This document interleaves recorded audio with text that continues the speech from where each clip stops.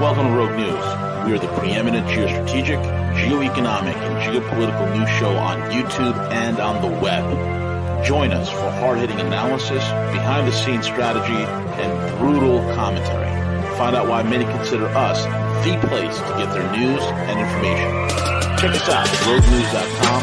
Follow us on Twitter at RealRogueNews, Facebook, and most of the popular podcasting apps. Most of all, remember to subscribe, like, comment, and share. Good morning, folks. It's good morning, good evening, good afternoon, wherever the heck in the world you are. It's Vita Gorilla Condoms coming to you live, and we have a special guest this morning. Well, you guys already know him. It's London Paul from the SiriusReport.com. Sorry, that's me. Oh. If you're getting some feedback, that's my fault. I got thrown off. I was like, what did I do? Did I press something? What's happening? No, it was my fault. No worries, Paul. No worries. Folks, if you haven't done so already, go check out the SiriusReport.com, the SiriusReport.com, and for less than the price of a cup of Starbucks coffee, you can get yourself an amazing day-to-day intelligence briefing with our main guy, London Paul himself, who will break down the entire news, the views, and everything that's important to you. So check it out, thesiriusreport.com. With that being said, London Paul, how are you, sir? How's it going? Yeah, good morning, V, and good morning, afternoon, evening to anyone, wherever they may be listening into the world. Yeah, I'm fine, and yourself? I'm hanging in there, Paul. You know, it's Monday. It's the day of the week where we're all trying to get our bearings. We're all recovering from the weekend. It's the summer, and you know, we're not in the rarest of forms, Paul, during the summer days. It's just not in the rarest of forms, you know? So I'm hanging in there. How about you? Yeah, well, summer's still continuing for now, so we've had it for months, which is, mind you, compared to some places, it's incredible the way the sort of climatic changes we've had, but we'll park that discussion because we don't get into that sort of thing, although it is highly interesting, and these kind of earth changes in terms of extremes of everything. Everything's weird. I mean, we skipped, we had an incredible winter. We skipped spring on right to summer. And now I think we're like starting to go into the fall. It's crazy. Everything's weird, Paul.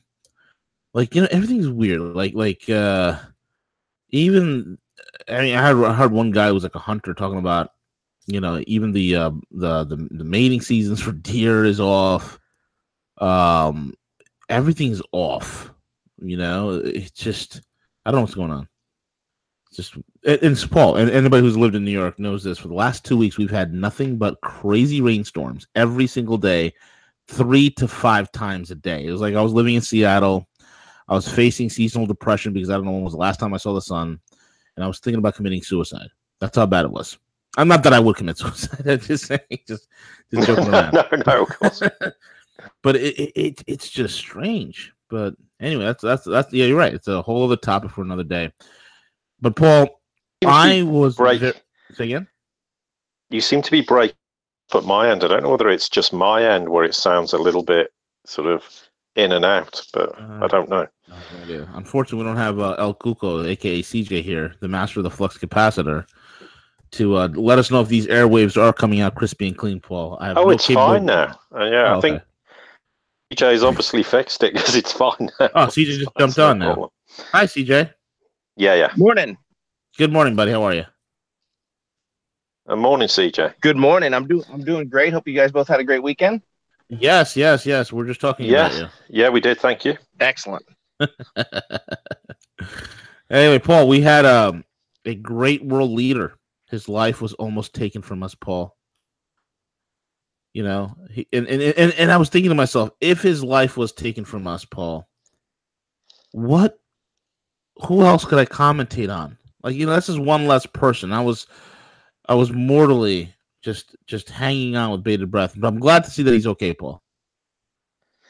Well, yeah, but you know what? There's a bit of it all comes back to the fact that, for me, the Trump administration's foreign policy has been hijacked by the neocons, and it is increasingly, from my perspective, getting more and more concerning, because we'll come to what happened in Venezuela, but we never got around to sort of discussing this, but in recent weeks there was a huge amount of protests in Nicaragua, and it turned out in the end that this violent coup in Nicaragua failed.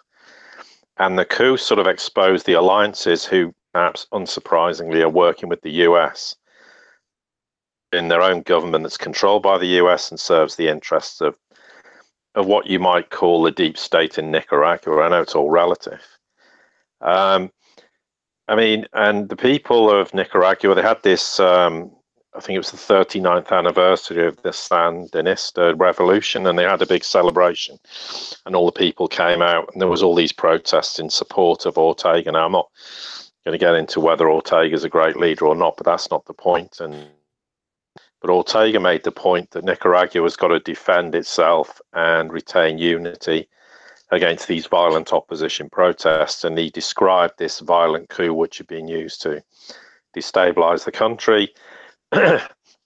He actually also criticized the Catholic Church for their role in this failed coup, and other, Latin American leaders spoke out about it. I think the Bolivian president talked about US interference, and he also accused the United States Agency for International Development, which is the USAID, and the National Endowment for Democracy. I know they have all these words like democracy in them, and they're all euphemisms. Actually, they seem to be involved.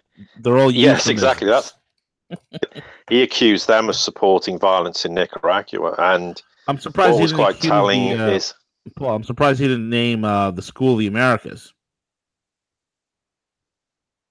Sorry, say again. I'm surprised he didn't call this a School of America's Operation version 2.0, because that's exactly what this is. I mean, if you're a Latin American or South American leader, you know anything about the history of Latin and South America, every single coup that has occurred there in the last, I'd say 50 years has been done by the U.S. deep state, has been done by the CIA. And this is another operation, again, Paul, without a doubt.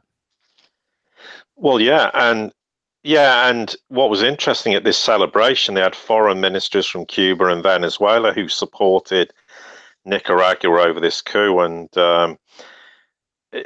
apparently on the anniversary of this revolution, the U.S. Senate approved, and it had already passed by the U.S. House of Representatives, so-called the NICA Act, I guess. And basically, that's designed to escalate economic warfare against Nicaragua. And it basically, the Senate bill called the Nicaraguan Human Rights and Anti-Corruption Act of 2018 to impose sanctions, call for early elections, and escalate U.S. intelligence involvement in Nicaragua. And USA also gave $1.5 million funding for Nicaraguan opposition groups. And this will fund, obviously, NGOs that participate in protests. I mean, it's just the same old MO time and time and time again. And there comes a point when you have to say the world's sick and tired of it. I think everybody's sick and okay. In this case, the coup failed, and it was the usual. There's a huge amount of misinformation in the Western media. And there was this false narrative of a regime change mentioned, and what's telling is the Ortega government doesn't have any sort of cabal families in it, and that's pretty unprecedented in Nicaraguan history. And there's been an attempt to do all the right things for the people, lift them out of poverty and access to healthcare and education, but in the process, squeezing out these sort of oligarchs and Kabbalists that exist in Nicaragua, and obviously someone had decided they'd had enough of this. But so, I mean, of course, the other problem is that the IMF were crawling all over Nicaragua, and Ortega said, well, I've got a different policy to ensure fiscal stability. And of course, what's the IMF proposal? They want to cut social security and raise the retirement age. I mean, it's classic IMF footprint all over this. And of course, he said, no, we're not going to do that.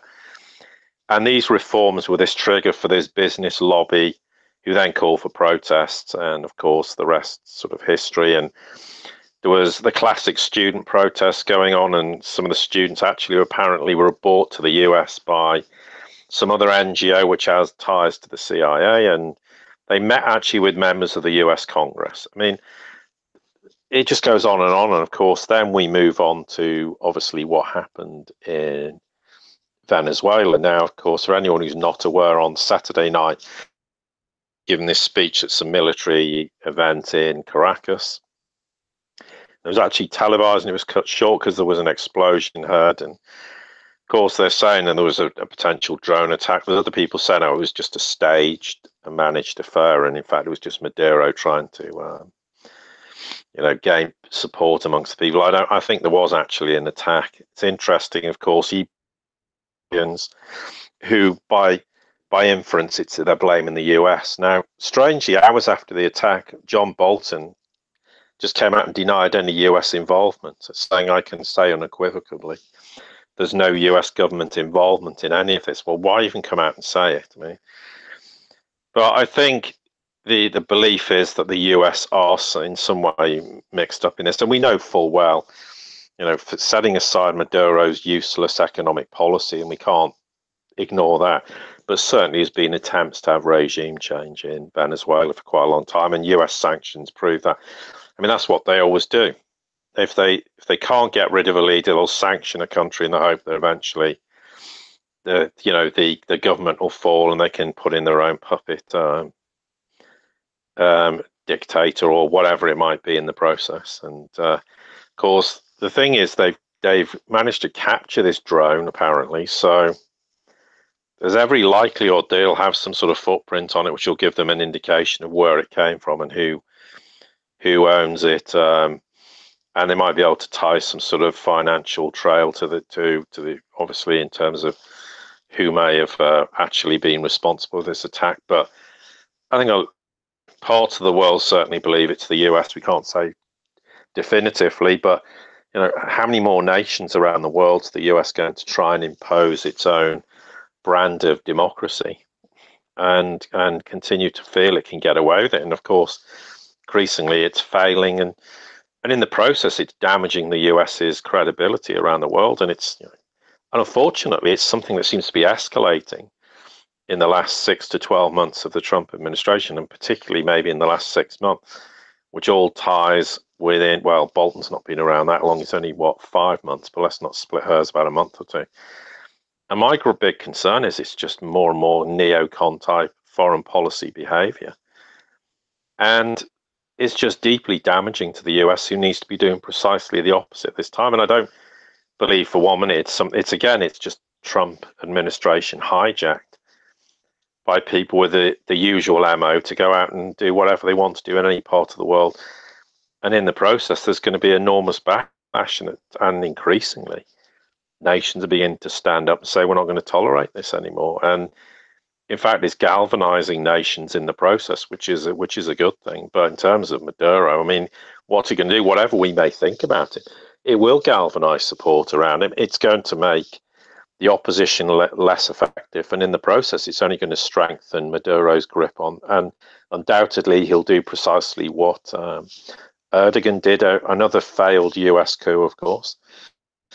He'll just instigate more and more power and put more and more restrictions in place to shore up the risk of being removed from office. And at some point, that is equally not good for the people of Venezuela in terms of trying to have a democracy. And maybe there needs to be a time where, in a proper democratic election, Maduro is no longer the president. But all that's going to do is reinforce the internal problems he's causing. But a lot of it is due to the fact of clearly more regime change policy from Washington.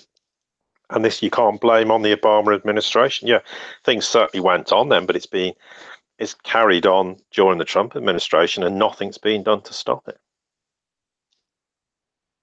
Absolutely.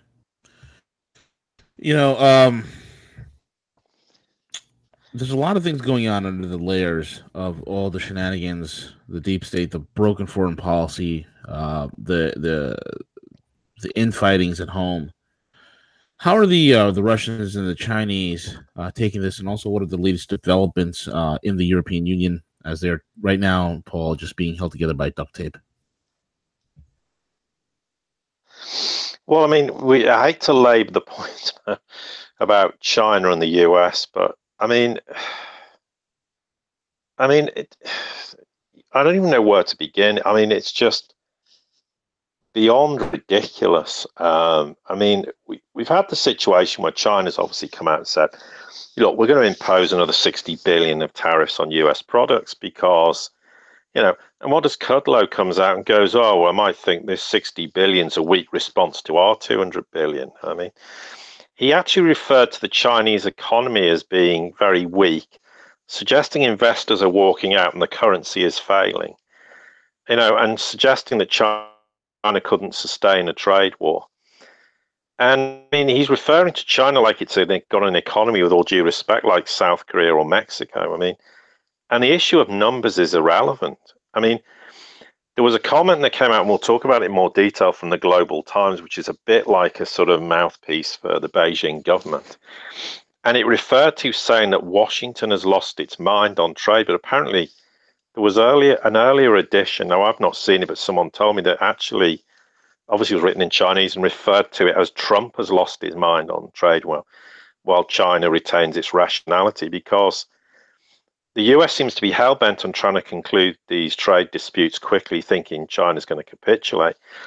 And China's going to just hang in there and go for a protracted, long, drawn-out process. The other thing is, I mean, we'll talk a bit more about the US economy in a minute, but China's economy really has bottomed out. It's 6.8%, and it's gone through this dramatic sort of reorientation of its economy to become more consumer orientated rather than an export-based market. And of course, China's moving away from this growth on dependent on exports. And in the future, of course, the US economy will depend more on the Chinese market than the other way around. China fully is aware that no one's going to win in this, but Kudlow would be better informing Trump. Don't underestimate China's determination to see this through to the bitter end, and and the kind of media reaction in China. Normally they're very restrained, but it's getting more and more animated. I mean, they've said the US demands are unreasonable, and they're aiming to crush China's economic sovereignty and trying to force China to be a US economic vassal state, just like Japan. I mean, it's actually saying this. And they say, we don't fear sacrificing short-term interests. Of course they won't. But the US is going to bear significant losses. And it actually said throughout history, the US arrogantly initiated many wars that eventually ended up hurting itself. Washington's arrogance this time is up against a major power. And when others believed that the US was just playing tricks with trade, the White House thought it could strike down China.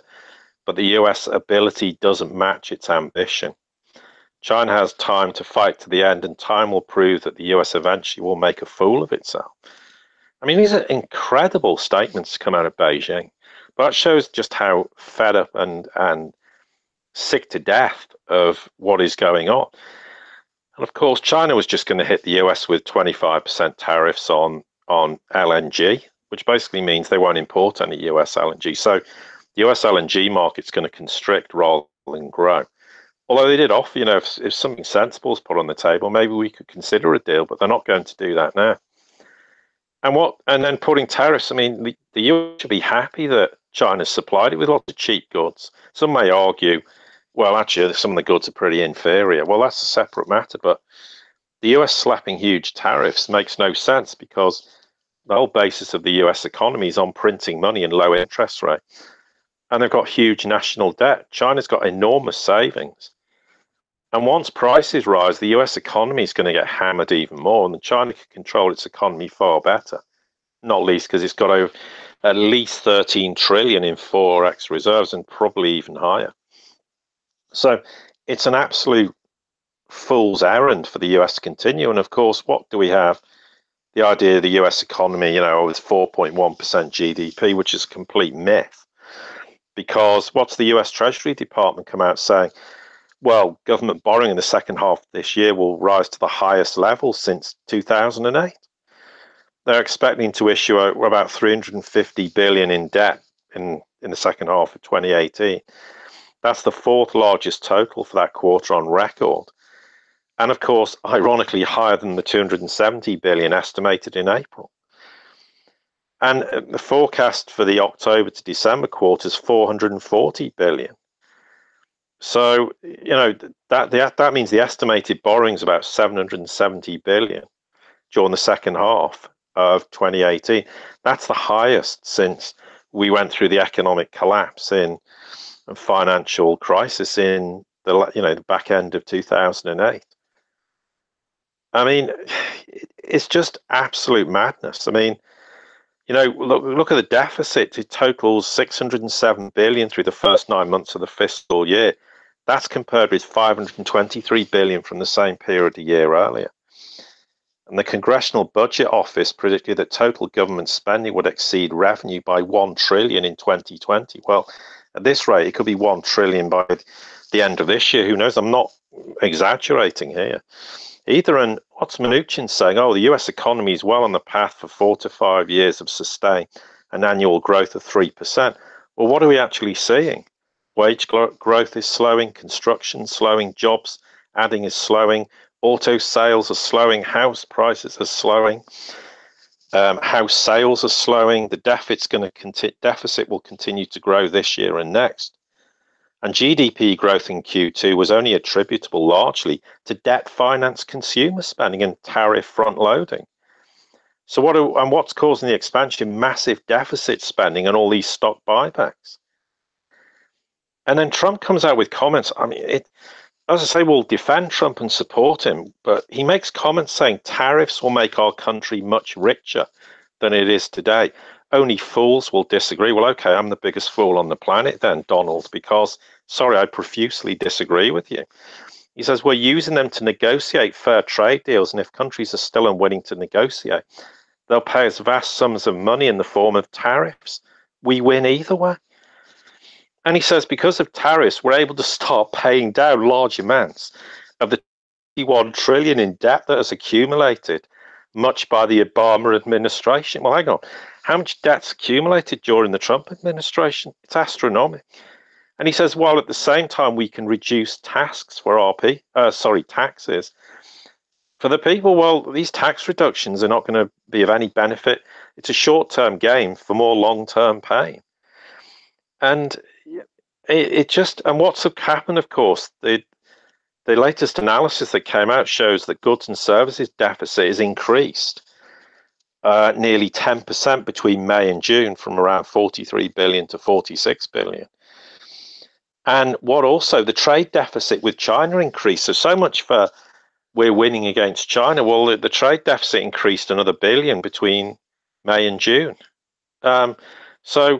And if it's just farcical behavior, and it's just never going to end. And at the end of the day, China is going to cause the US economic mayhem. And in all honesty, if this was any other period in history, we'd have had a world war by now. Those days are over. We're not going to have world wars anymore. But the US is accelerating this event-driven scenario and accelerating the end of the dollar and its demise. And in the process, Trump has always known that, unfortunately, the dollar would pay the price as the world's reserve currency. But he needs Russia and China. We've said this all along. And all he's doing is seriously aggravating China. Well, when the process comes and the world does de-dollarize and the dollar dies, does he really think China and Russia are going to stand there and help them? The chances are they will do nothing to assist them precisely when they need that assistance. And all this kind of grandiose comments about China's economy is weak, but our economy is really strong. Look at the GDP figures. Well, let's look at the reality. They're saying there's 155 million people people employed in the US. Well, 95 million are economically inactive. 75 million are under child age. And then there's at least 23% unemployment in the US, so the figures just don't stack up. And I'm sorry, this is just farcical behavior, and ultimately the US will pay a price that's incalculable. And some of it could easily be avoided, but you can see the rhetoric coming out of Beijing. There's no great plan. There's no great 4D chess game going on between China and Russia. Between China and the US. I mean, in any other language, this is World War III, but it's being fought economically. And there's only one nation who'll end up winning, and that's China, and the US will pay a ridiculous price in the process just to try and boost its own position. And I think part of it's to do with the fact that Trump's just trying to convey that everything's working fine in the US because the midterms are coming up. Well, the risk is, if this event-driven scenario gathers pace, what happens if some bigger financial event happens before the midterms? What's going to happen to Trump in the midterms? I mean, he's probably going to get massacred, even though people don't necessarily want to vote for the Democrat. He's going to lose a lot of his votes simply because people will go, hang on, you're telling us how strong the economy is. I mean, what are they going to do if some event happens? Are they going to sit there even if they know full well it's the Chinese? And they can't admit and say, well, China caused this, because there'll be people in the US will go, hang on, you told us China was weak and we were going to win the trade war. So you're telling us you started a trade war and failed, and you lost the trade war, and that's caused financial capitulation. They can't admit that. So in the process, they're going to have to admit, well, actually, the US economy isn't strong.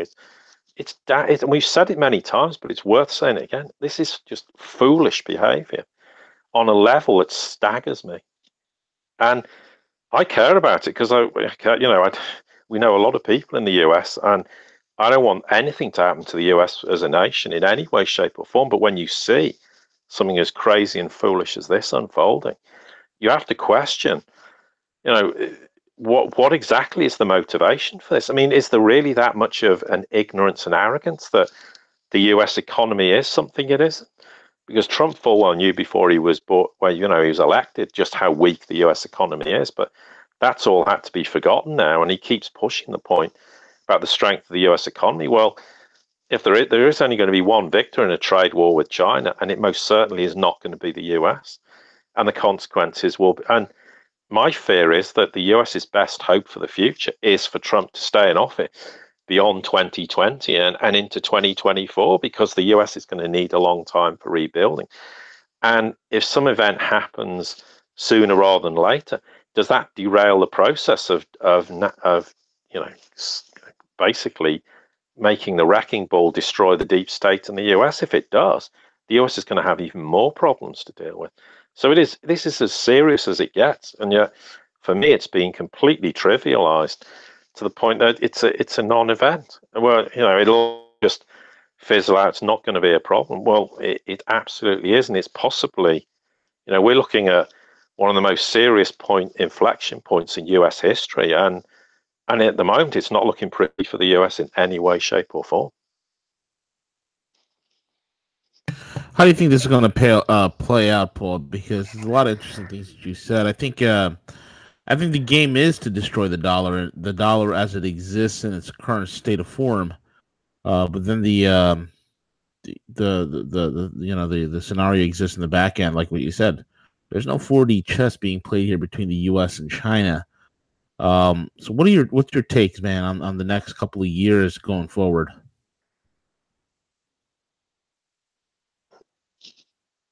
Hello, I think I've lost you.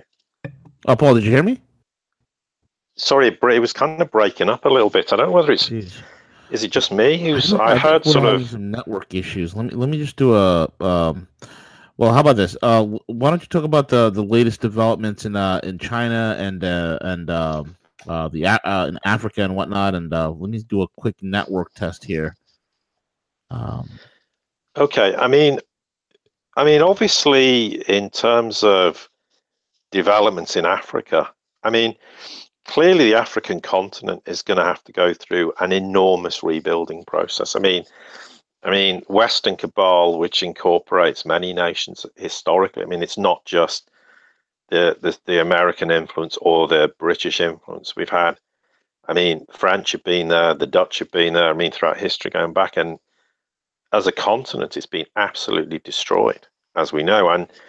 And in the process, the African continent is now going through a sort of whole rebirth process, principally, obviously, with the Chinese and the Russians. And in the process, it's just not just economically they're doing this. Obviously, they're doing it militarily as well in the process. And this is putting out of joint. I mean, Djibouti is a classic example of that, where they were furious the Chinese, took up had a military base put there, but it's there for good intent and for good reason.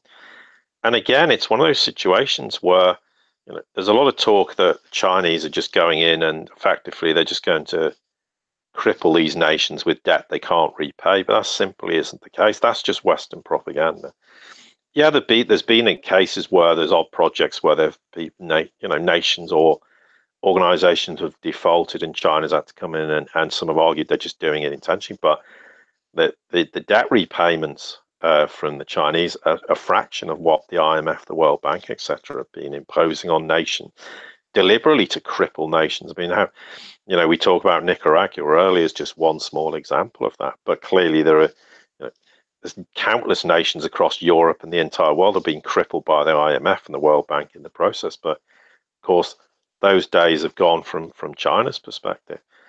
And all we're seeing is just, Xi Jinping goes on a tour of African nations, and they're all bending over backwards to want to sign trade deals, to want to have military cooperation. And this is what this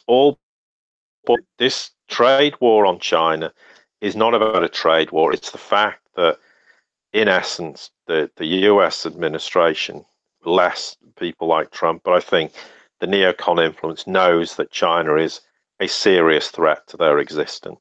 So they're doing everything and anything they can to try and wage some kind of economic war, thinking they can destroy China in the process. There's no doubt we've said it before and we'll briefly say it again, the intent was to go to Russia and try and create a wedge and a division between Russia and China. Well, that's failed. That's not going to, so they can forget that because it was never going to happen. But so they'll do everything they can to in any way, shape or form drive a wedge between China and every other nation on the planet, but it's just failing. It's failing miserably across the world and they can do nothing about it. And Africa is a continent that if the US had used a bit of intelligence and realized, could have said, okay, well, there is a huge growth sector here where they're going to need a lot of raw materials, they're going to need a lot of financial assistance, they're going to need a lot of assistance in rebuilding economies.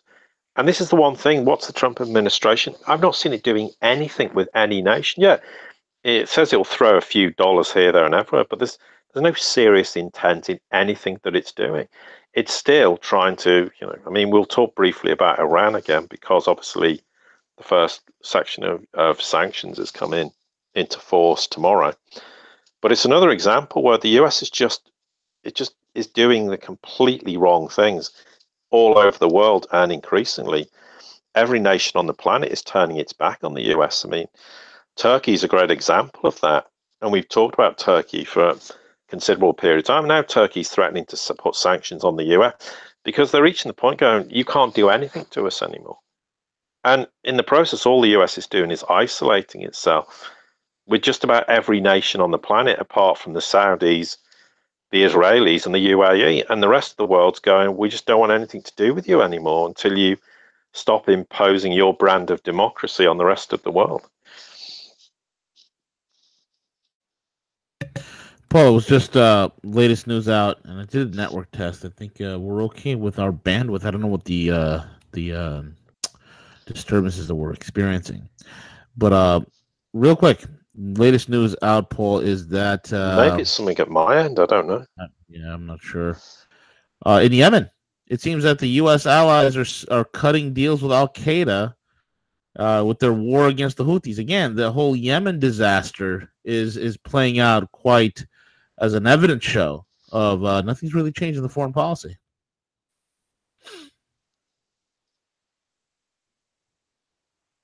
Paul, you there? Hello, Paul. Come in, Paul. Paul. Seems like we've lost Paul. And we don't have CJ either. Right, Paul, you there? I hear crinkling in the background. Paul, are you there? Come in, Paul. Paul. Well, let's see if we can reach him on WhatsApp.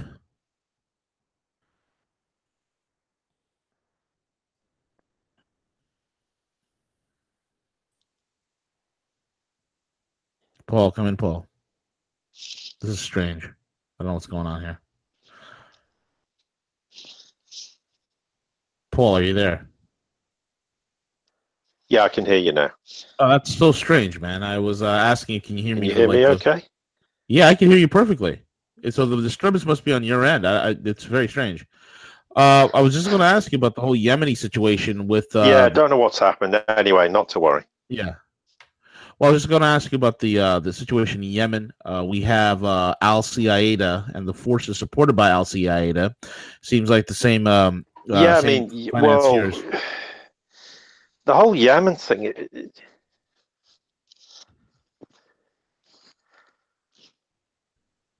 Paul, you there?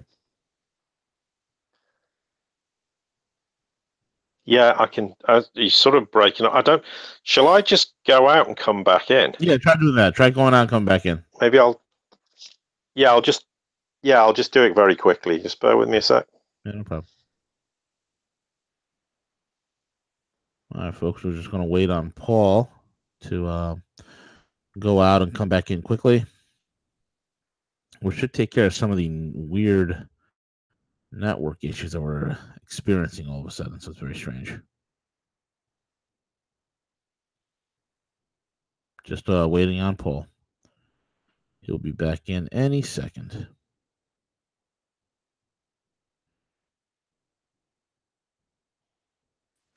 Hi. All right, perfect. There you sound great, man. Yeah, I don't know what. Who knows? Anyway, not to worry. But yeah, the whole Yemen thing is. I mean, it's like there's multiple wars going on in amongst wars. I mean, you've obviously got the principal wars between the Yemeni government and the Houthis, and of course, from the Western perspective, the Houthis they're claiming are just Iranian backed. And therefore, effectively, it's become this proxy war between effectively the US and Iran via the Saudis and the Houthis. Now, the thing is, this whole military coalition, which the US is sort of part of, but it's unclear exactly what part it's playing in. And obviously, it's led by the Saudis and the UAE. Now, they keep saying, we're achieving all these huge victories against the Al Qaeda militants and in the process, we're, disabling their capability to attack the West. And then we hear that in Yemen, that this coalition's cutting all these secret deals with Al Qaeda, paying some to leave key cities and towns, and they're letting others retreat with weapons, equipment, and looted money. Right. And hundreds more have been recruited to the coalition itself. I mean, it's like a sort of blueprint for Syria in a way.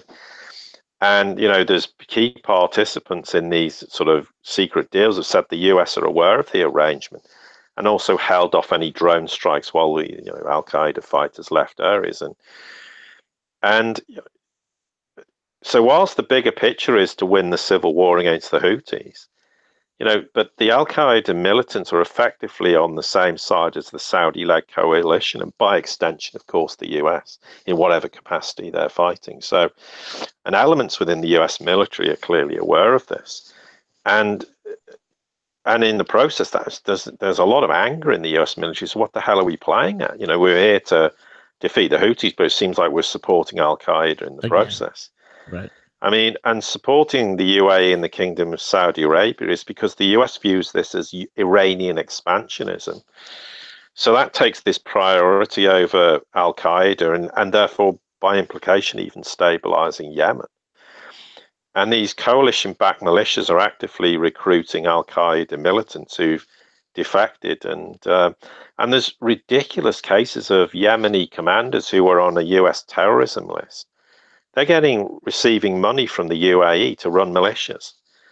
And so others were granted millions for, who were actually known as Al Qaeda figures from intelligence. And the US apparently, it's rumored, has sent billions of dollars in weapons to the coalition to fight the Iranian-backed Houthis. So, I mean, questionably, where do half these arms end up? I mean, there's no doubt in Syria, US arms have turned up everywhere.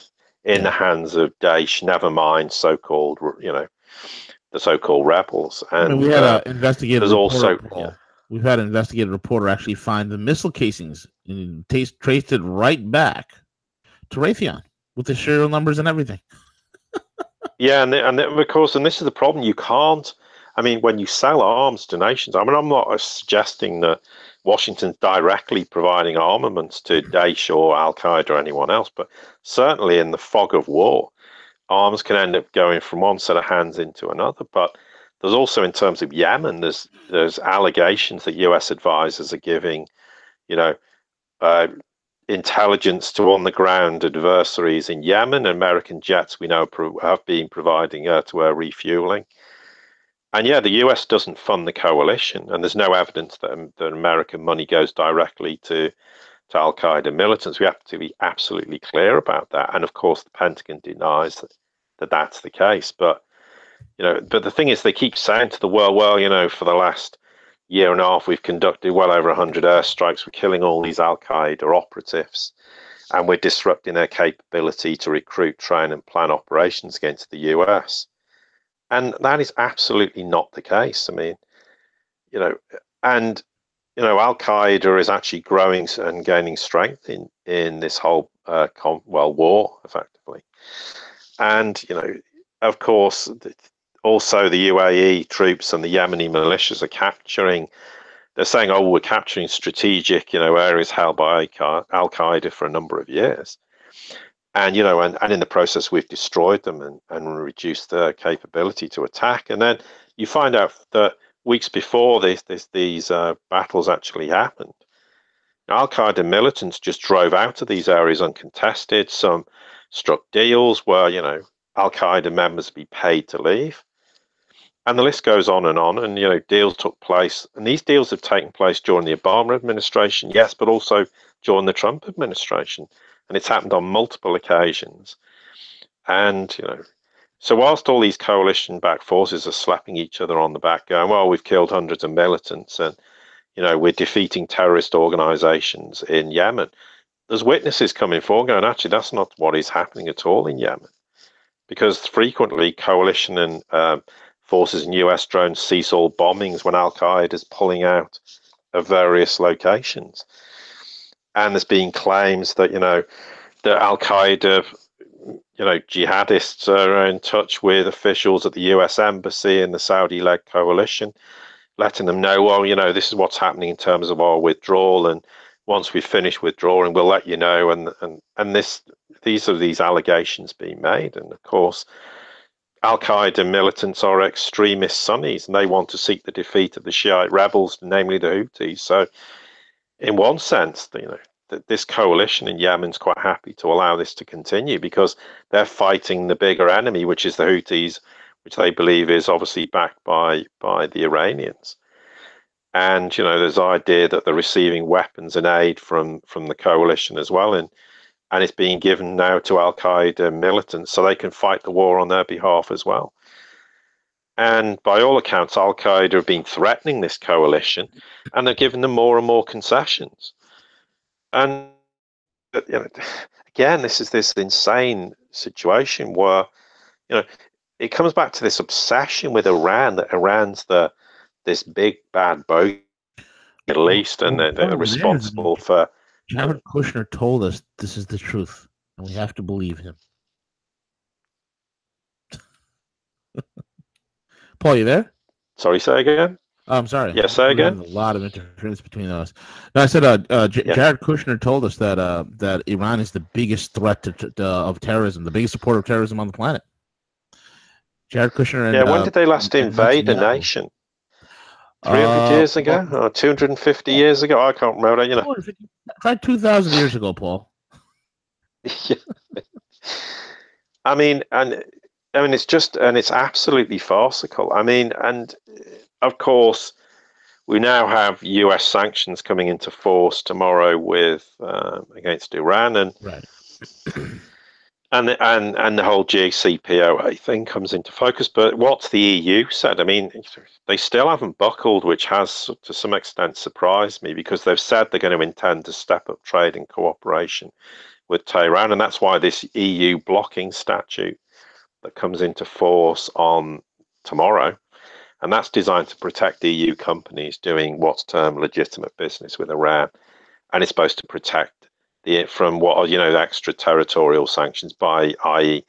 the US imposes sanctions on some European company because they're trading or working with Iranian companies. And the statute forbids European businesses from complying with US sanctions. And therefore, that completely nullifies foreign court rulings against them and allowing them to recover damages from any penalties imposed.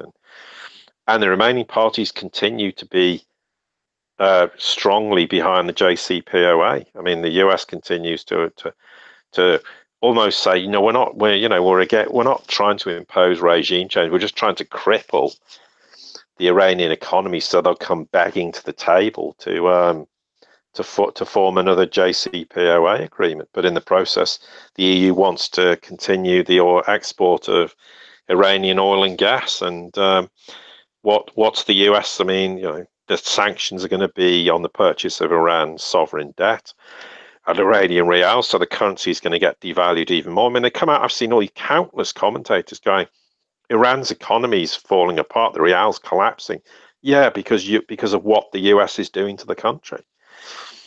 They're also trying to apply, these sanctions to Iran's trade in gold, precious metals, and sales of aluminium, steel, etc., and also it'll extend to the automotive industry and the purchase of US dollars. So it's clearly obvious they're just trying to cripple the Iranian economy. And again, the world's just fed up with it.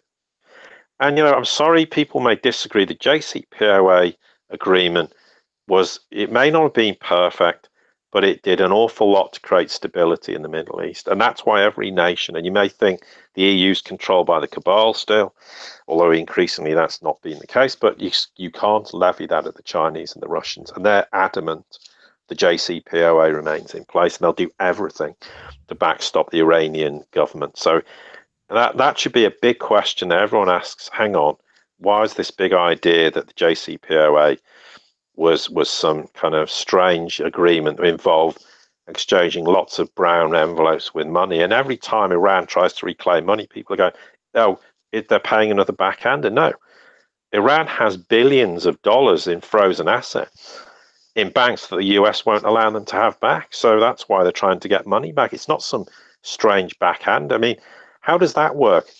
The Iranians strike a deal with the JCPOA and the Americans are paying them backhanders. For what? There's no benefit to the US to have this. It's not backhanders. It's trade. I mean, there may have been some strange backhanders going on, but that's irrelevant. The JCPOA needs to be kept in place.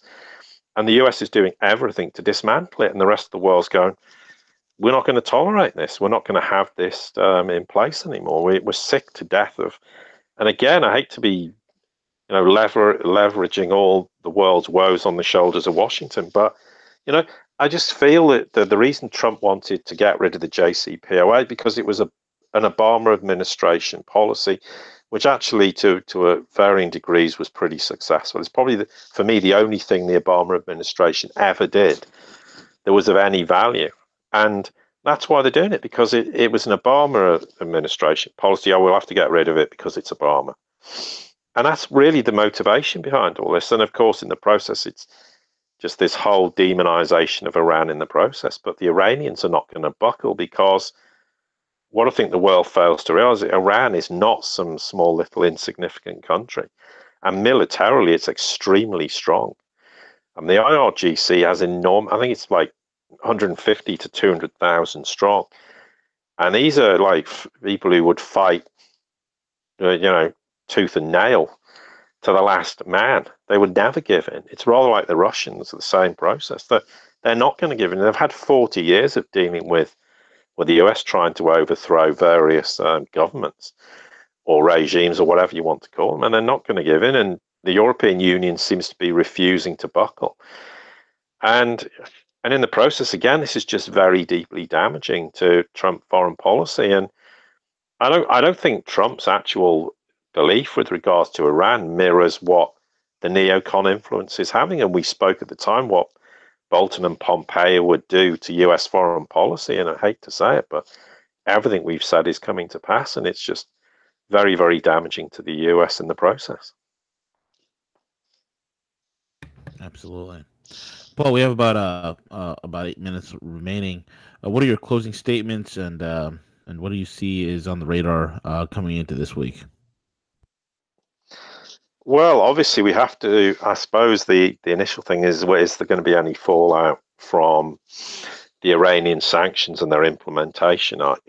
From the US perspective, particularly, that's one obvious thing that I think will figure strongly. And now, of course, it's the ongoing trade war with the Chinese and what will unfold. But I think if we talk about, as we said, this event-driven scenario, which it most certainly is, but the US applying tariffs on Chinese goods has caused this huge acceleration of an aspect of this event-driven scenario, and ultimately it's going to be very, very damaging for the US. And without laboring the point, I can't stress enough that the Trump administration needs to, but it can't now, because if it backs off and says, Archie, we're going to walk away from this.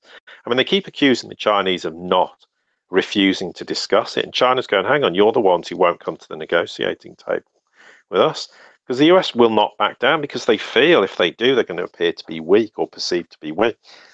But the vast majority of the world now perceives the US to be weak.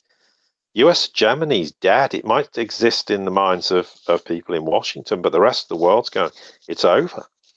And increasing, that's all we're going to see, more and more evidence that US hegemony is dead and buried. And I don't think, unfortunately, I just don't think in any way, way, shape, or form, the Trump administration is going to back down on this matter. And if they don't, I don't see a great future for the US, because in the short term, because simply it doesn't have the economic clout to go and do anything in the world. It can't resolve its own problems. It just doesn't have any money. I mean, who's going to? I mean, it's a debt-ridden nation that has relied on exporting its debt. Well, if it doesn't export its debt anymore, then it's not going to have the world's reserve currency. If it doesn't, it will have a devalued dollar.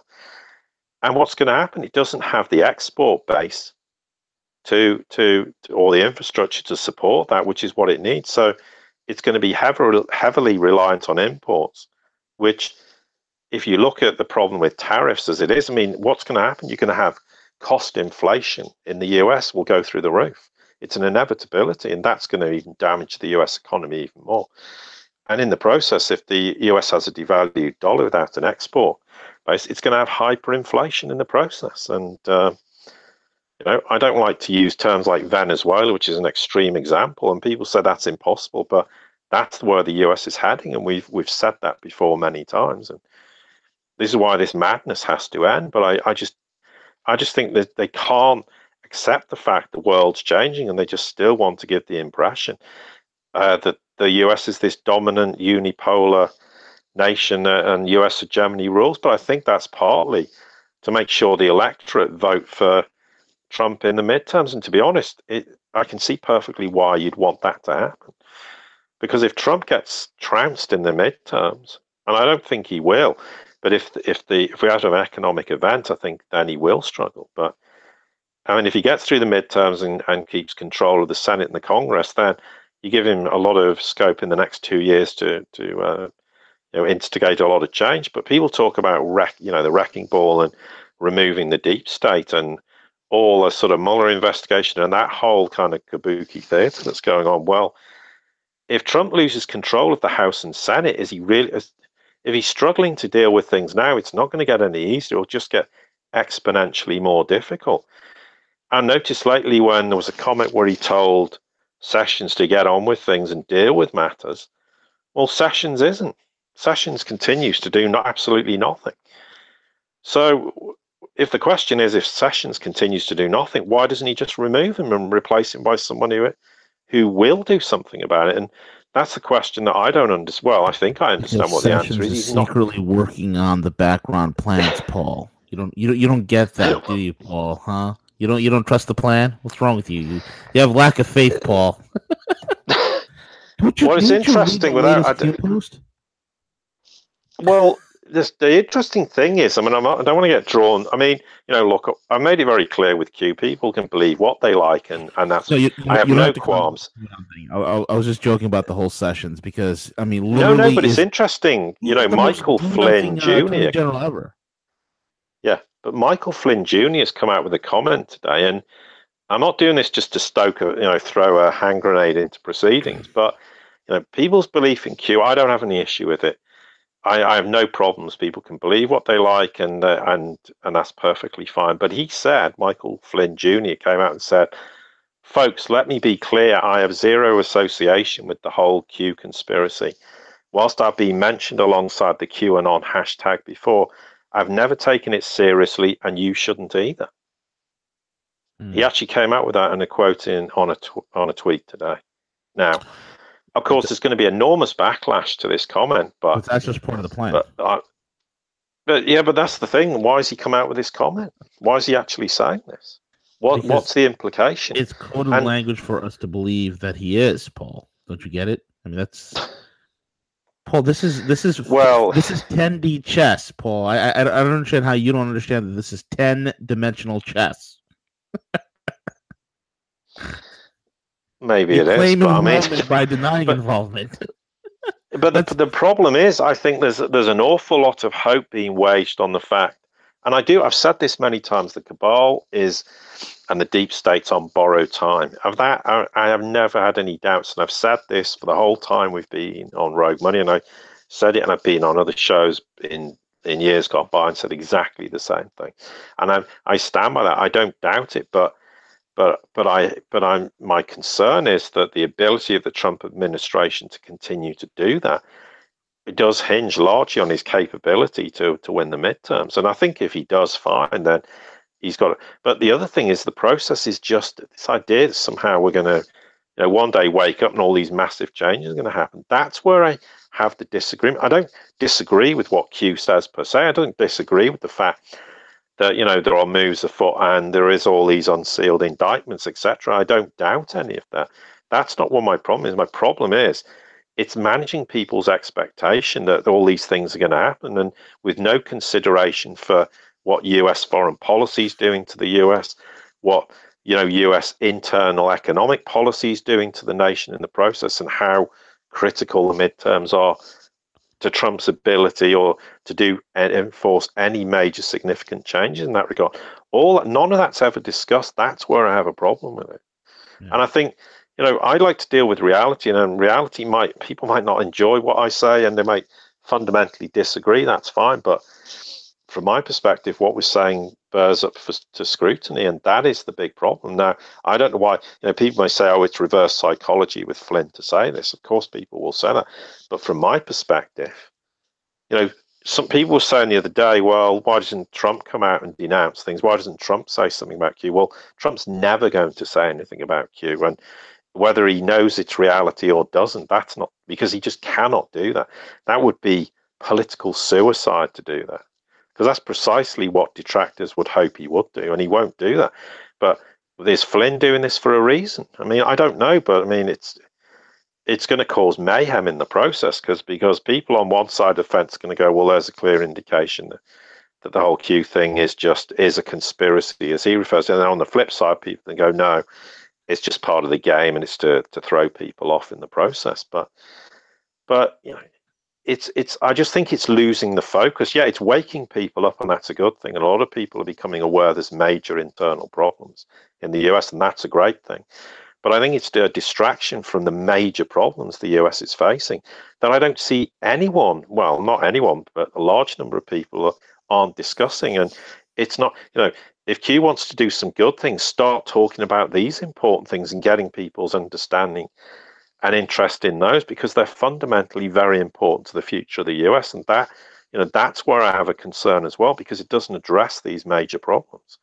It's just focusing all about, the Mueller investigation and Clinton. Yeah, there are very important aspects, but it's not addressing some very, very serious fundamental problems in the US. And it also leans a little bit too much to focusing on the Democratic problem in Congress and the Senate, and not the Republican problems in this Congress and the Senate, and beyond that, which we know it's not just a Democratic problem, it's a Republican, it's the deep state versus every political establishment that's ever existed in the US. And precisely it doesn't really concern itself with partisan politics. That's just a gigantic distraction to make people focus on that instead of the real problem in the US, which is a totally non-partisan deep state government, rather like the UK, that that has always controlled nations for decades.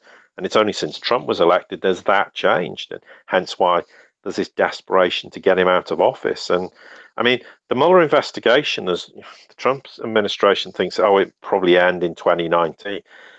I mean, it depends. If Trump has a landslide in the midterms, I think it'll fold pretty quickly. If he doesn't, the Mueller investigation will carry on through 2019 and 2020, and it'll be used as a huge political hot potato in the 2020 presidential. You can be absolutely certain they'll find every excuse to drag it on and on and on, because it's a way of creating division in the US, and that's precisely what they need, because they don't want Trump to have a united nation and get people behind him from whatever political walk of life. That's exactly what they're trying to prevent. But in some way, Trump's not helping himself in that regard either. But I'm not criticizing him for that, because he's got an impossible job to do. But that's why I have concerns about all these things. And I think they're legitimate concerns. And I'm not just, I'm not trashing anybody's view on anything. But from my perspective, Q is deficient in how it handles things. It could do things a lot better. And that's what we're here to do. We're here to pass judgment and criticism and focus on things and how we think things could be done better, or things that aren't working. But that doesn't detract from the fact that Trump's not cabal. Trump is trying to take a wrecking ball to them. And I'm supportive of him when he does the right things, and he has done some great things as a president. But in terms of foreign policy, he's making some very, very bad errors of judgment that ultimately will come back and bite him hard in the future. And I think with China, we're at a point of no return. So I think time is running out, because at some point China will start to implement non-tariff based policies that are going to cause major problems for the US. And that's an inevitability, because they're basically running out of tariffs they can impose on US imports, because the imbalance in trade between the two is that great. So, and that is a major problem as well, as we've said. Yep.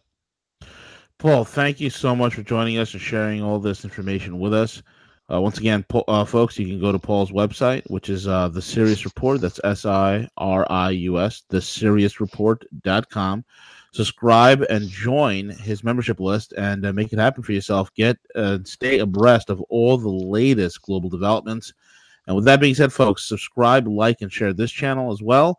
And with that being said, we'll be back next week. And make sure you subscribe and hit that notification bell so you are alerted next week when Paul comes back again on either Tuesday or Monday. Because, folks, it's summertime, so the schedules are going to be in flux. So it's important that you subscribe and hit that notification bell.